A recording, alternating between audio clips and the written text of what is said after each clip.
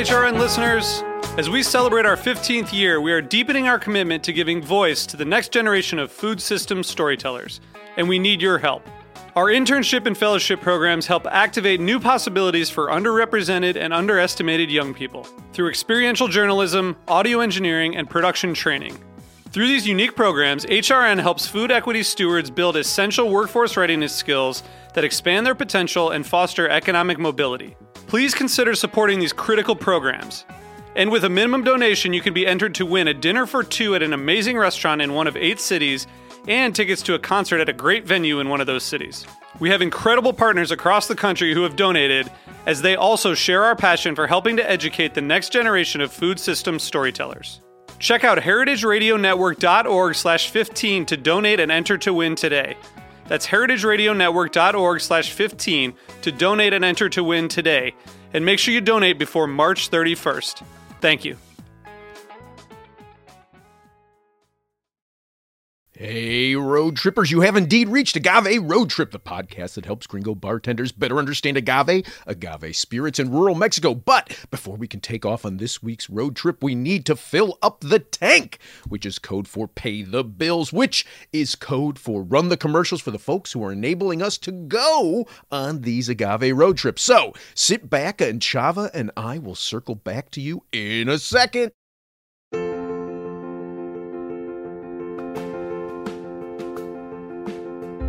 Good food is worth 1,000 words.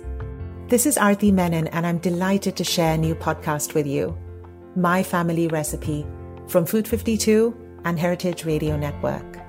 Adapted from Food 52's much-loved column of the same name, the My Family Recipe podcast will bring its pages to life.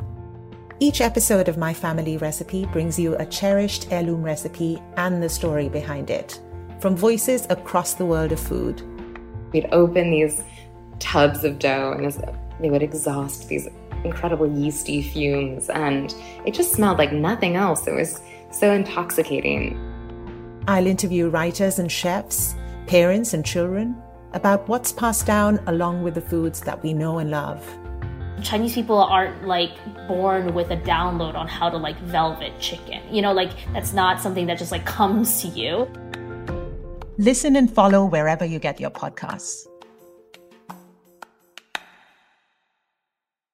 This episode is sponsored in part by Sacred, a not-for-profit that helps improve lives in the rural Mexican communities where heritage agave spirits are made. Since we obtained our official not-for-profit status from the IRS back in 2017, Sacred has gifted more than 32,000 Tobola agave seedlings to families in rural Oaxaca. These families are finding their cultural heritage at risk as access to agave is getting harder and harder due to the global explosion of interest in Mezcal. Even as we continue to expand this program, we've also recently helped to launch a program that will build out 3 greenhouses in rural Jalisco to help protect 4 at-risk varieties of agave and 3 at-risk varieties of trees, while at the same time preventing these rare wildlands in Jalisco from becoming still more Blue Weber farms. To learn about these and other programs, visit sacred.mx. That's sacred.mx. If you love heritage agave spirits, please consider helping us protect that cultural heritage with a tax-deductible donation this holiday season at sacred.mx. Hey, Chicago, there's a gallery show going on that you won't want to miss. It's called Agave, and it features artwork made primarily from agave fibers left over from mezcaleros in Oaxaca. I say primarily because there's also a musical instrument that looks something like a didgeridoo, but made from the heart and quiote of a madrequiche. Buy that and record a version of our theme song with it, and we'll feature it on this podcast. Agave will be on display in the Chase Gallery at the Epiphany Center for the Arts from now until April 9th. And every first Thursday, a different agave spirits company will be on hand to sample out some of the liquid agave art that we love so much. For details, visit epiphanychi.com. That's EPIPHANYCHI.com. Or follow the link from this episode page at agaveroadtrip.com. Hope to bump into you there.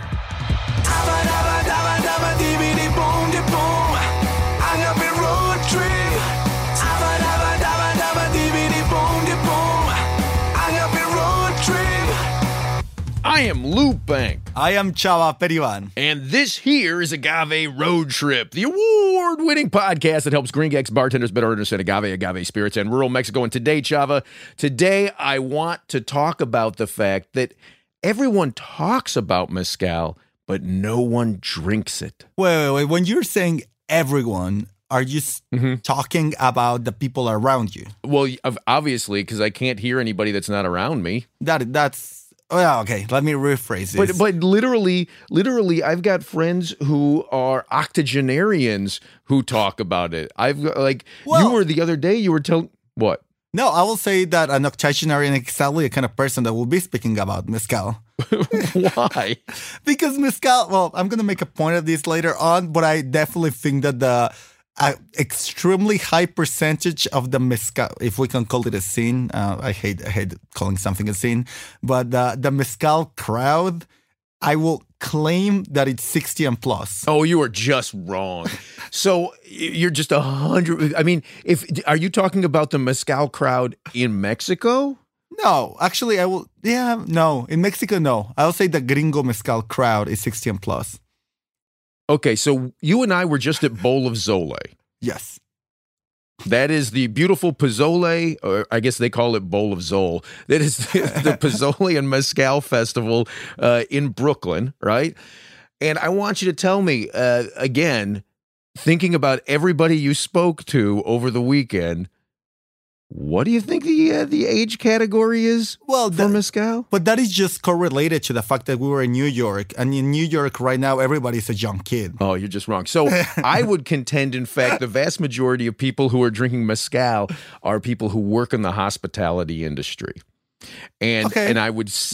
Yeah, I would say that the reason, and that is definitely not the 60-plus crowd.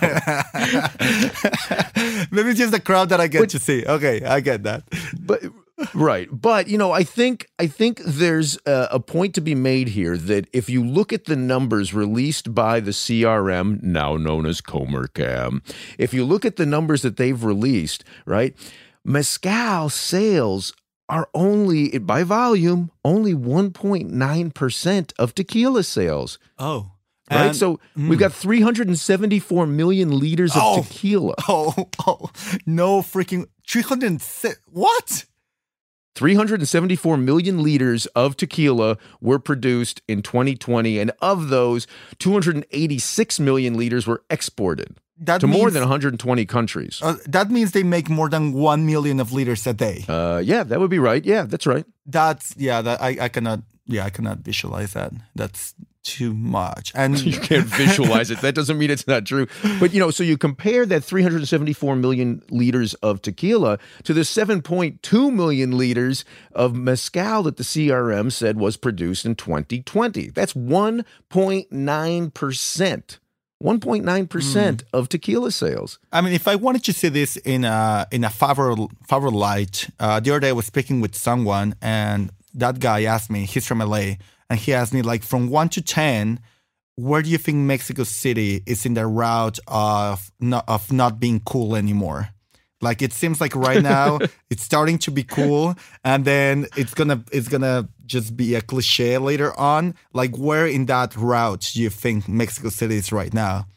And I really thought about it in the same way that I think mezcal is in percentages. I said, like, maybe 2 or 3. Like it's just starting. So in a way, for mezcal to be an absolute cliche in the world, we're very far away from that. Well, yeah, sort of. But it's remarkable to me, and maybe this really is the circles that I run in, but it's remarkable to me how often it comes up in conversation and how many people appear to know about it. So, I think it's remarkable how so many people talk about it, and and maybe that is just really because I'm listening to it, but how many articles are written about it, and how crazy we all get about it. Like the number of conversations we have about we must keep it sustainable, we must, right? Like, and it's just so small. It's so small. So what you're trying to say, if I'm understanding, is that it's sort of a poster child. It's just from my perspective, something that, I used to work with ceramics and glass and other stuff. And I've been telling sort of the same story about sustainability and heritage and culture for a long time. But when my character for that story was ceramics or glass, I didn't have a lot of excitement. People were like, oh, okay, yeah, that sounds cool. That's fine. Well done, kid. Keep it up. And the moment I started working with Mezcal and my character was Mezcal, it was hilarious. It was literally funny how much more attention people will put on it and how much more excitement people will throw into the conversation. So, and what do you think? What do you think that's about? I think and I did a project about this when I passed through university, because I have a theory that as Western cultures, we are obsessed with vices.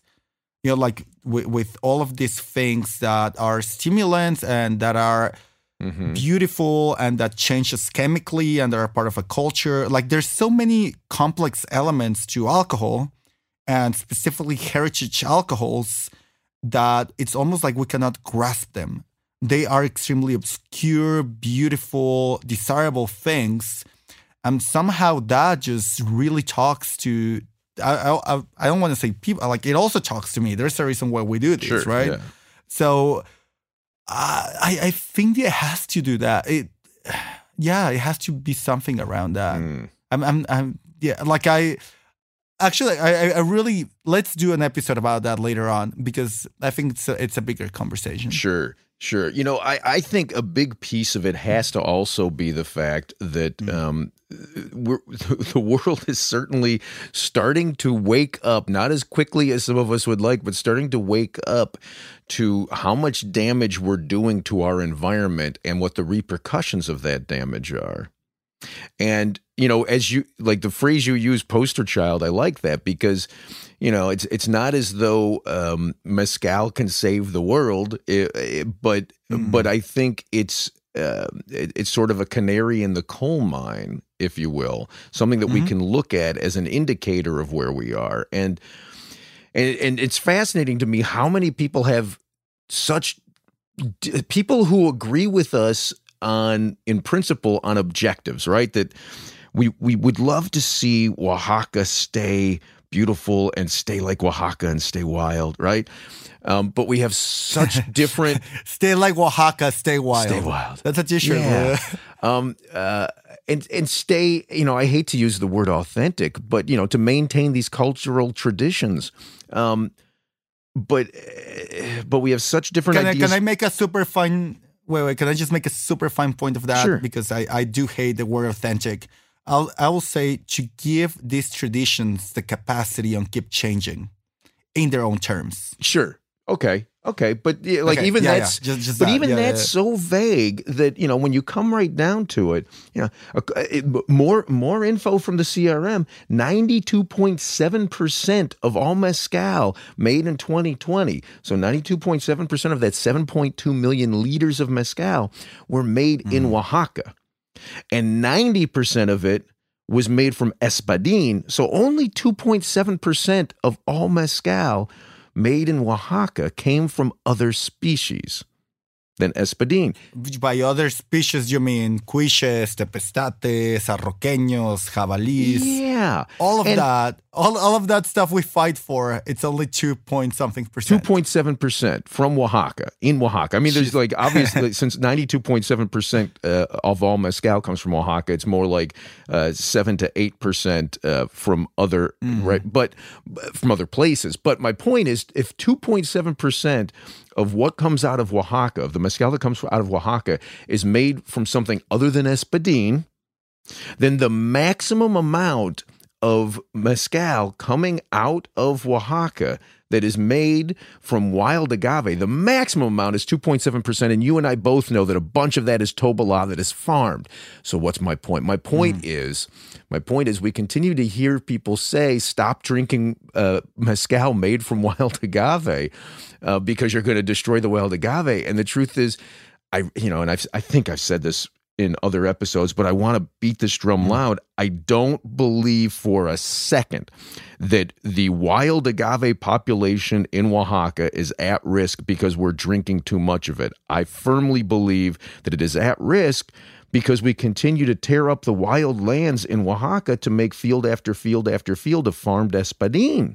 I think if I could think of an analogy or a similar context to that, it's not like cotton, like beautiful cotton farms are in danger because of heritage textiles. It is because of H&M doing crazy exploitation of cotton with crazy GMO and fertilizers, right? Yeah.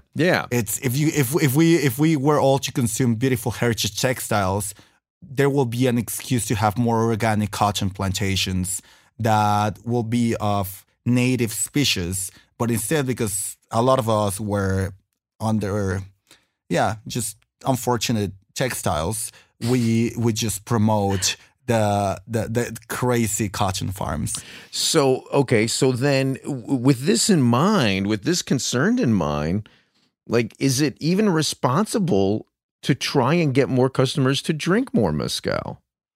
Yes, it is. And why would I say that? Because another huge surprise for me this week that we're in New York is this is the first time I keep on hearing so many people saying, I want to drink things that are not from Oaxaca. I want to drink things that are not espadín. And when you're saying drink more mezcal, I will say, well, it depends which mezcal. And I think that if you have as an agenda the well-being of the people that do this and of the environments that sustain this, I'll say, well, then just bring people to other species of agaves, bring people to other cultures that are making these agave spirits, to other states of Mexico. Yeah.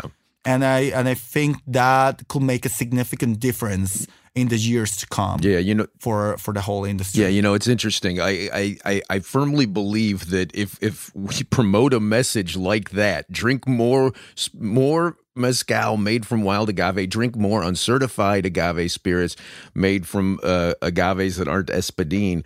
Like, I think maybe 1% of the people we talk to hear that and do that. I think the market is going to naturally find its way to Oaxacan espadín, so I don't think that's at all at risk, and I don't think we have to worry about that. It's going to build just fine, but I do think that it's important that we try to redirect where we can in order to minimize that environmental impact on that one state, and really like 5 communities in that state. And I think that it's not only on the side of the customer. I was just having this conversation with Moises, which is a young kid, very enthusiastic young kid we met in Michoacan a few weeks ago. And he was telling me of how much he wants the producers he's working with to certify his agave spirits because he wants them to have better access to markets. And I told him, like, híjole, like that doesn't, for the scale and the type of beautiful things that these guys are doing, that might not be your cure. That might not be the thing that is going to give you more access to markets. So it's not only that the customers or the people that are drinking this understand what the possible future of a diverse market of agave is, but it's also on the side of the producers.